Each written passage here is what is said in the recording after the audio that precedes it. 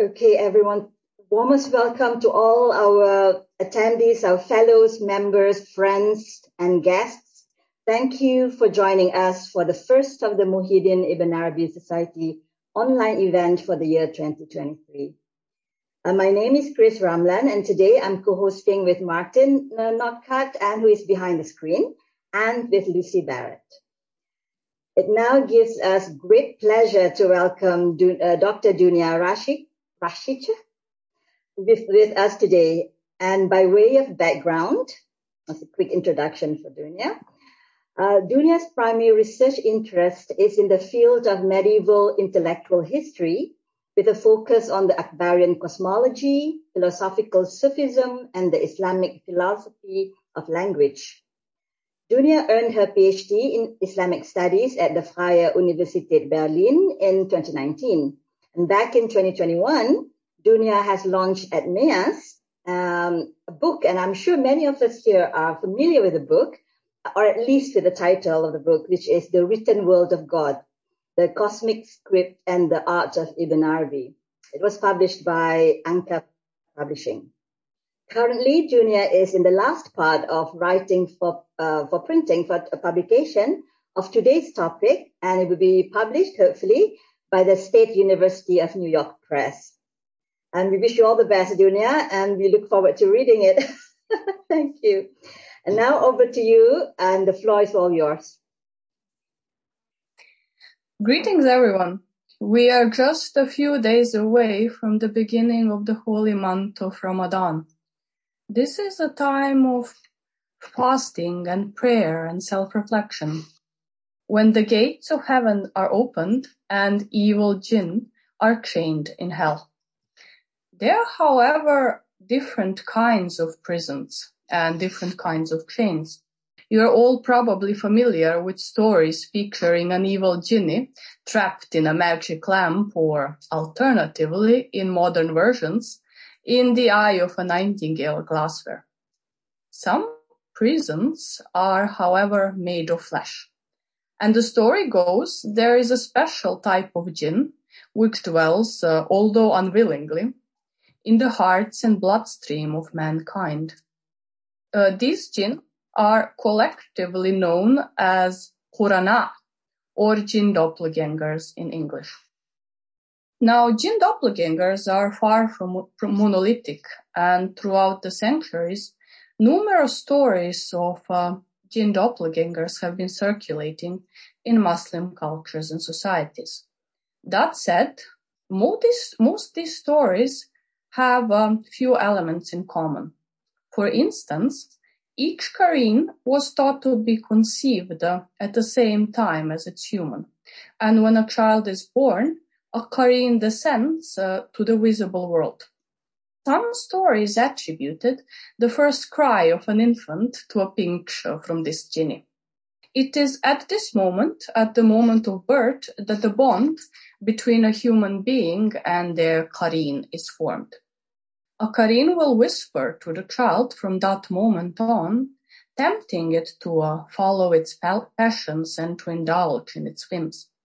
But if a child, in spite of qarīn's efforts, turns out to be honorable, pious, and just, their qarīn will convert to Islam and guide them through the mysteries of life. These are the stories, and most medieval and early modern legends, reports, and narratives of Jinn Doppelgangers are based on the Islamic normative tradition.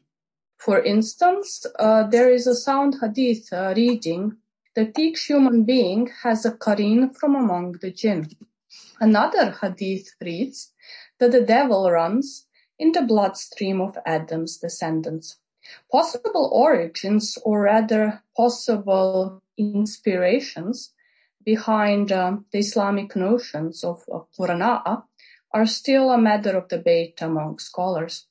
For instance, some scholars like Van Vloten speculated that these legends, or rather hadith narratives, might have been inspired by the Prophet's attempts to curb the social influence of Bedouin seers. Seers and poets of old Arabia have been traditionally suspected of having close personal relationship with the jinn folk. And the Prophet opposed to people honoring these seers for the accuracy of their predictions, since these were actually made by jinn. He said, "Every word they say, which happens to be true, is what a jinn is stealthily snatched from heavens and poured into the ears of his friend. A seer then mixes that word with 100 lies. Of course, it goes without saying there are no concrete evidences to support Van Blonten's theory, and most scholars believe that legends of jinn doppelgangers actually predate the rise of Islam. Samuel Zwemer, in particular, linked Bedouin legends concerning jinn doppelgangers to the ancient Egyptian religion Emheru. Pert Emheru is more widely known today as the Egyptian Book of the Dead. And Zwemer in particular was referring to the ancient Egyptian belief in Ghouls. On the authority of Egyptologist Wallis Bach, Zwemer identified Ka as an abstract individuality or personality of a human being, which is endowed with all of their character traits. Citation closed. Now, there are numerous contemporary anthropological studies indicating that the two doppelgangers, Ka and qarīn, were indistinguishable in popular religion as late as 20th century. Al-Shami, in particular, linked the legends and stories of doppelgangers being born at the same time as their humans to the ancient Egyptian depictions of god Khnum. Khnum is depicted on the current slide as he is shaping a royal descendant and their Ka simultaneously, so that the two can be born together. But once again, these are just theories and speculations. And as Fritz Mayr pointed out, similar stories of evil doubles can also be found in Manichaeism, in Mazdaism, as well as in the works of Plato and Plutarch. And each of these works, or none of them, could have served as an indirect source of inspiration for Bedouins. When it comes to medieval and early modern Islamic jinn narratives, as I said before, these stories and narratives are far from monolithic. And yet, one could perhaps speak of a general tendency to use jinn as examples of immoral conduct in poetry and literature. Religious scholars or ulama were less interested in culture, society, or anatomy of the jinn folk. They, however, believed that the jinn are attracted to immoral conduct, to human sins and blameworthy character traits such as anger, lust, greed, and avarice. And as a result, typical jinn narratives will usually emphasize on the necessity of upholding proper moral conduct, or alternatively, they will emphasize on the necessity of adhering to certain religious practices which, when properly executed, would presumably keep jinn at bay. These tendencies can also be seen in hadith narratives, and I will give just one example. The Prophet said, "Do not visit women whose husbands are away from home, for the devil, or qarīn in original, circulates in your blood." We asked whether this applies to him as well, and he said, "To me as well, but God helped me against it and made me safe from it." Throughout the centuries, whispers of jinn doppelgangers, or waswas in Arabic, were regularly used as justifications or excuses for excessive behavior in Muslim cultures and societies. These creatures were regularly blamed for impure thoughts, dark impulses, and for human sins in general. And the reasoning behind these narratives is quite simple. For if we were to assume that a doppelganger is to blame for the sins committed by humans, this would then imply that human beings are good by nature. This is, however, wishful thinking and tales, and to borrow the words of Shahrazad, all tales must stand at dawn when speaking is no longer permitted. The sun is still relatively high on the horizon here where I'm sitting, and this is no time for stories. From this moment on, all narratives we will be discussing and all theories and teaching presented will be based on the surviving works of Ibn Arabi. On his side, Ibn Arabi claimed that all his teachings are the direct product of the divine revelations he received, a gospel truth rather than fiction. Ibn Arabi's works, on the one hand, contain abundance of information concerning anatomy, character, and behavior of the Jinn folk. However, by his own admission, Ibn Arabi was less interested in amassing curious tales than in interpreting them. This is what he said, for example. The story of Amr al-Jinni, God have mercy on him, is very famous indeed. Amr was killed by a whirlwind. He was seen in a whirlwind. He was scattered by it and left for dead. He died soon afterwards, only to be integrated as a worshipper among the Jinn. If we were to write a book consisting of quoted reports and stories, we would have mentioned some of it, a glimpse perhaps. However, this book was intended for the understanding of meanings. You should look in histories of literature and in poetry for Jinn stories instead. In other words, Ibn Arabi was chiefly interested in the meaning of Jinn stories and the reason why God created Jinn and allowed them to act the way they do. Today, a contemporary researcher writing about the Jinn folk would typically presume that his research falls under the scope of jinnealogy. There is, however, no Arabic equivalent to this term in Ibn Arabi's works. As a matter of fact, Ibn Arabi maintained that every true and useful knowledge always points away to God. And Jinn studies are not an exception in this regard. Before we go on explaining how exactly is Ibn Arabi research on Jinn concerned with God, the Creator, let us dwell just for a moment on a famous paragraph from the Meccan Revelations, which can still be found on the banner of Ibn Arabi Society. Ibn Arabi said, God created us only to worship Him and to know Him. If we gaze, it is upon Him. If we hear, it is Him we hear. If we use our intelligence, it is towards Him. If we reflect, it is upon Him. If we know, it is Him we know. If we have faith, it is the faith in Him.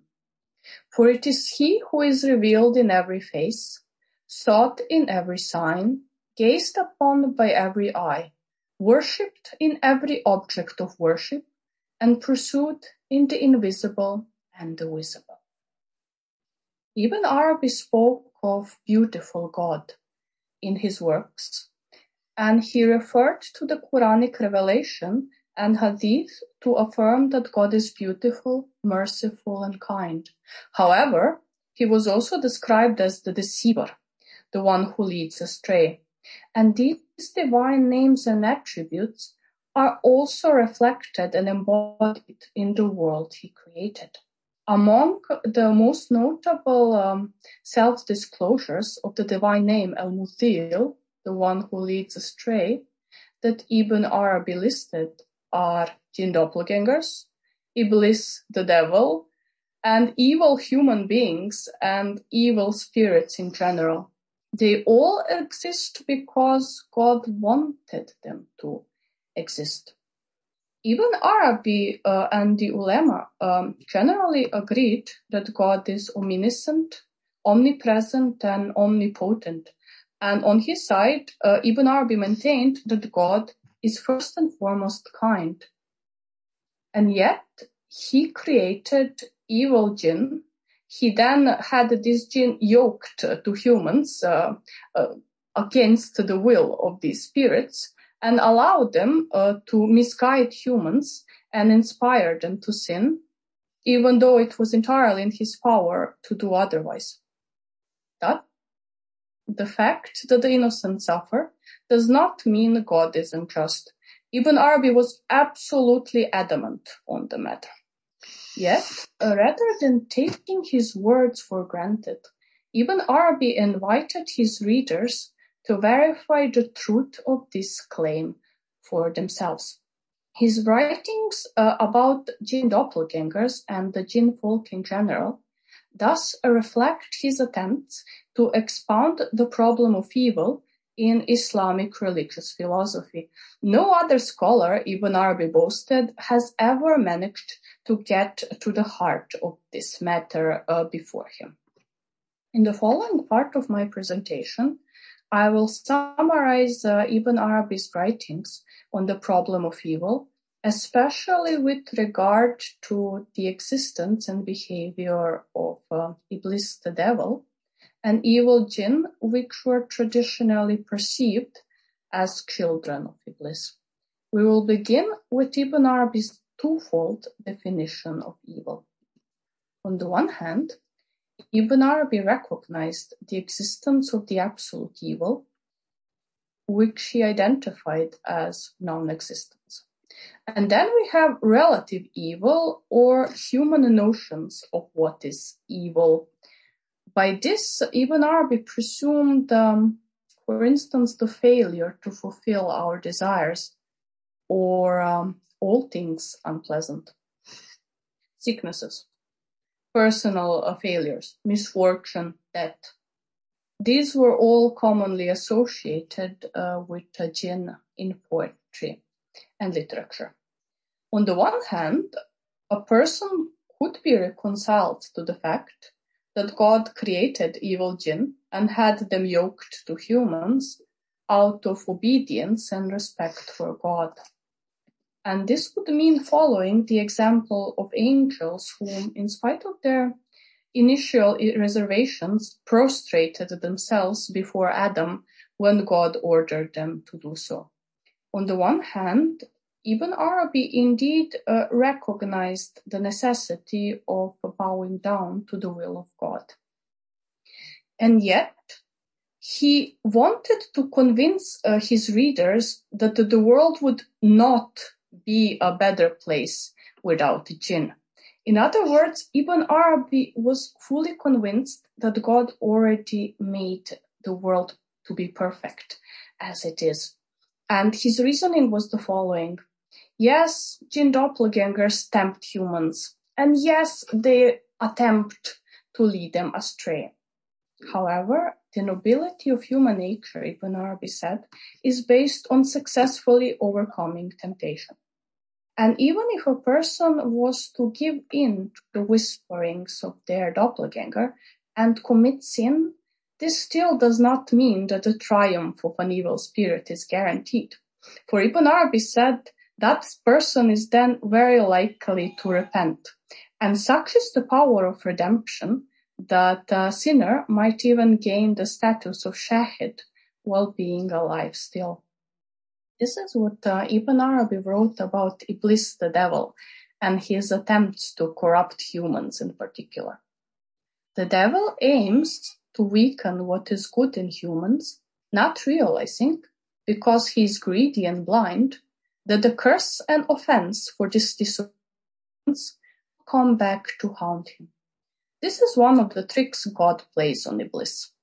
Had the devil known that God, as a special favor to humans, was helping them with these satanic attacks, Iblis wouldn't try to pull such tricks on humans.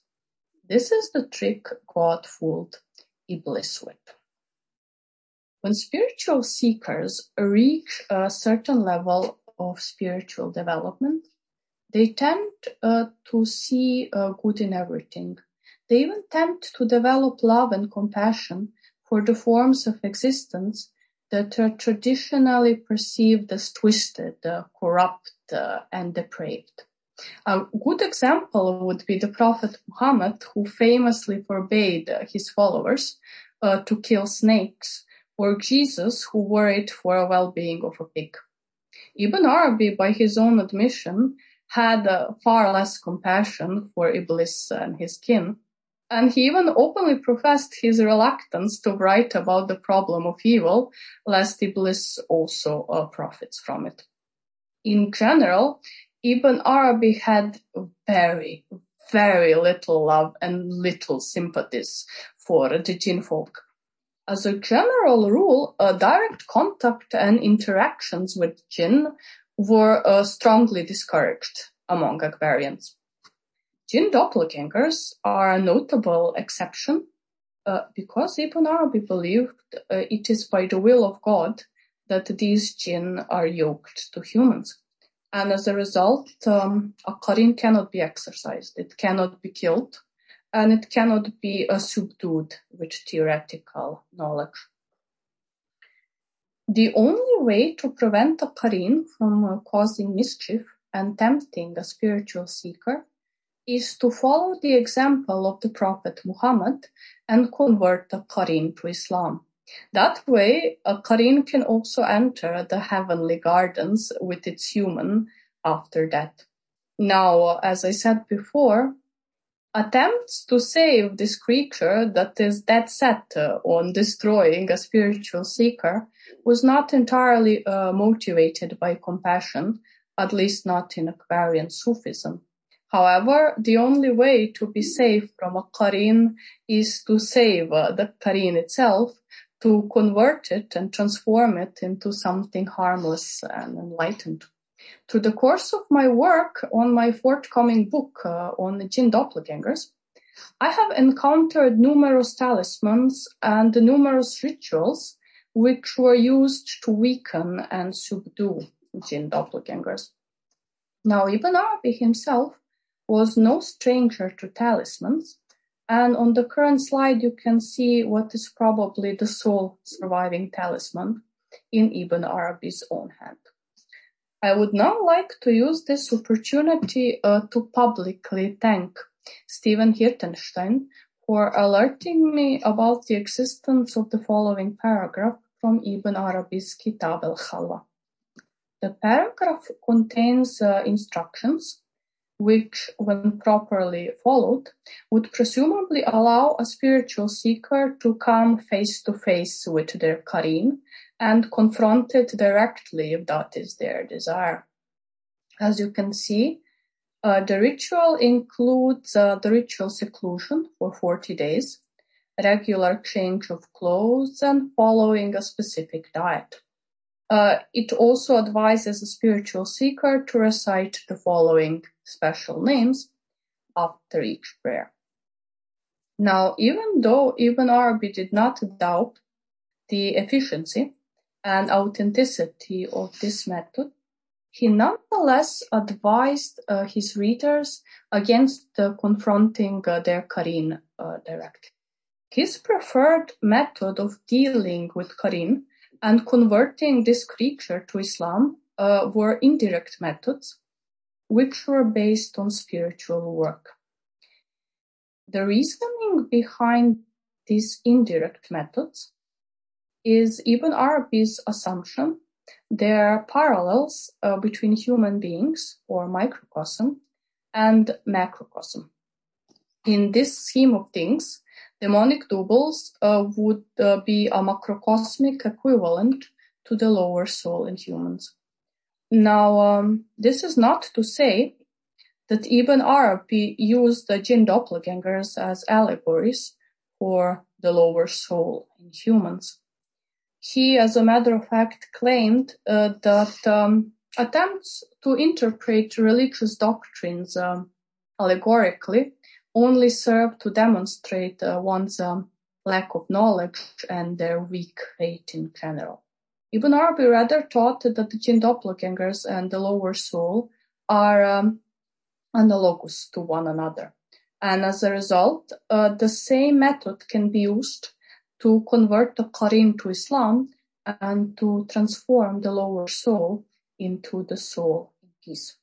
There are several methods in the Meccan revelations and described to achieve this feat, and one can use one of them or all of them simultaneously to reach the desired goal. For instance, one could rely on fasting, for Ibn Arabi believed that fasting prevents a qarīn from circulating in the bloodstream of humans. Now, there is no general consensus among scholars on the matter. However, most scholars believe a qarīn must enter a human heart in order to be able to whisper to humans. As a result, when a person fasts, a qarīn cannot circulate in the bloodstream, cannot enter the heart, and cannot influence human beings. Ibn Arabi had one more explanation for the efficiency of this method, a more simple explanation. For he said that fasting makes the human body weaker, and when a body is weaker, we naturally have far less energy than usual to follow good suggestions of our doppelganger. Then he also advises purity when confronting a qarīn. By this he meant the purity of the body and the purity of thoughts, both of which can be achieved through self-isolation. And then there is self-restraint. Now, just a short explanation. On his side, Ibn Arabi did not think that human beings can ever be free from negative character traits, such as anger, lust, greed, and avarice. Some works believed that the Jinn Doppelgangers actually gain sustenance from human sins and blameworthy character traits, and as a result, self-restraint makes them weaker, like fasting would normally make a human body weaker than it was. Now, since human beings are neither gods nor angels, they can never be completely free from negative character traits and impulses. As a result, Ibn Arabi advised people who are, for example, prone to anger, to try being angry for God's sake. Or if a person is greedy by nature, Ibn Arabi advised them to try being greedy for knowledge, for a change. However, the most famous, most efficient, and preferred methods of dealing with demonic doubles relied on dhikr and especially prayer. This is due to the fact that Ibn Arabi believed that when a human prayer is sincere, the human heart bows down and prostrates alongside the human body before God. And at this moment, when the human heart prostrates itself before God, no jinni can reach it, and as a result, they cannot influence human beings. Let us reflect for a moment on a story Ibn Arabi recorded in the Meccan revelations. It concerns Iblis' attempt to corrupt the Sheikh Abu Madian. And the story goes that one nameless friends of God encountered Iblis the devil and asked him how far along is he with his efforts. And Iblis said, "How can I be compared to him?" While tossing satanic inrushes at him, at his heart. This is like a person urinating in the Mediterranean Sea. If one were to ask such a person, why is he urinating in the sea, he would say, in order to pollute it, so that it would never be clean. Did you ever see anyone who is more ignorant than that? Such is also the case with me and the heart of Abu Madian. The more I toss things at him, the more he alters his core being. The ability to alter one's core being or to alter one's heart when faced with a danger or when faced with satanic attacks, was associated with higher states of spiritual development in the Meccan revelations. Now, it is important to know that Ibn Arabi believed that both doppelgangers and evil jinn tailored their tactics when attacking humans to our current emotions, to our current state of mind. So, in the case of advanced spiritual practitioners, when a jinni attacks, their state of heart just changes and the tactics proves to be inefficient. In addition, Ibn Arabi believed that in the case of advanced spiritual seekers, their heart always bows down to God at every moment of their life, not just during prayer. As a result, he compared these spiritual seekers to God's messengers and prophets, who were also said to have the heart no jinni can reach. Now, Iblis the devil was once described as the most ignorant of all evil jinn in the Meccan revelations. This is evident from the story that you can still see on the current slide. For even though Iblis is well aware that his efforts are all in vain, he continues attacking the sheikh. Ibn Arabi said that jinn doppelgangers are less obstinate and wiser than Iblis in this regard. So when a doppelganger senses that it is dealing with an advanced spiritual practitioner, that its human has a heart that is beyond its power to corrupt, a jinni bows down to God as well and embraces Islam. This is at least how Ibn Arabi interpreted hadith.